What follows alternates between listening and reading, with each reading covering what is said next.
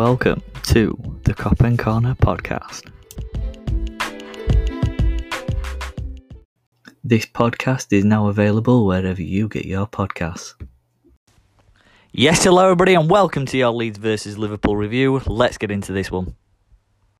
So, it's a very well worked point against Liverpool, and I do think that, Leeds did play well in that second half and they were the better team in the second half. The first half wasn't much of a game, really. I felt, Liverpool played better than us, and the stats show you that. But yeah, other than that, a very well worked point for Leeds. Mane breaking his goal drought for Liverpool, and I think that were a bit of a poacher's goal, really. Should Jack Harrison have done more? Maybe. In fact, he probably could have done more with that, but other than that, I thought Leeds played really well. I think Rafinha was missed in that game, and Ayling wasn't able to get as high as he usually does, and I think for that reason we saw a different side to Leeds, something that we don't see often, where they had to be more defensive. I know they have to be more defensive.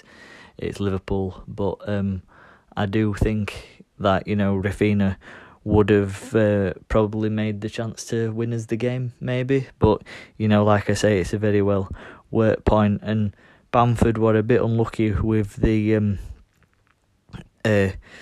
chances that he missed, because, he did miss two good chances. One of them would have been offside anyway, but the one that hit the bar, he was very unlucky with. Again, it gives Leeds a lot of confidence going into this next game against Manchester United, and who knows, Leeds might continue the form that they're on, against top six sides lately, because Leeds have already got 4 points from, two top six sides, winning against City and then this draw against Liverpool. So, who knows? And that's the way the season's gone. Everybody's beating everybody and getting unexpected results. So, it's coming into an exciting end to the season.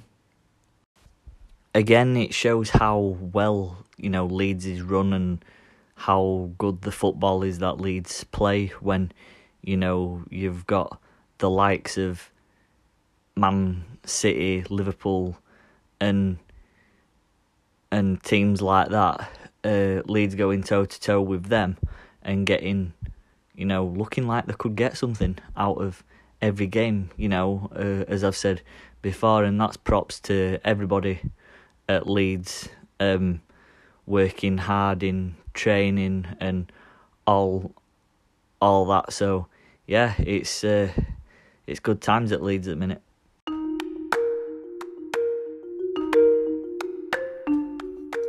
That being said, I'm going to leave that there for now. Please feel free to subscribe on Apple Podcasts if you want to. Really does help me out, and I'll see you in a few days for another one. In a bit.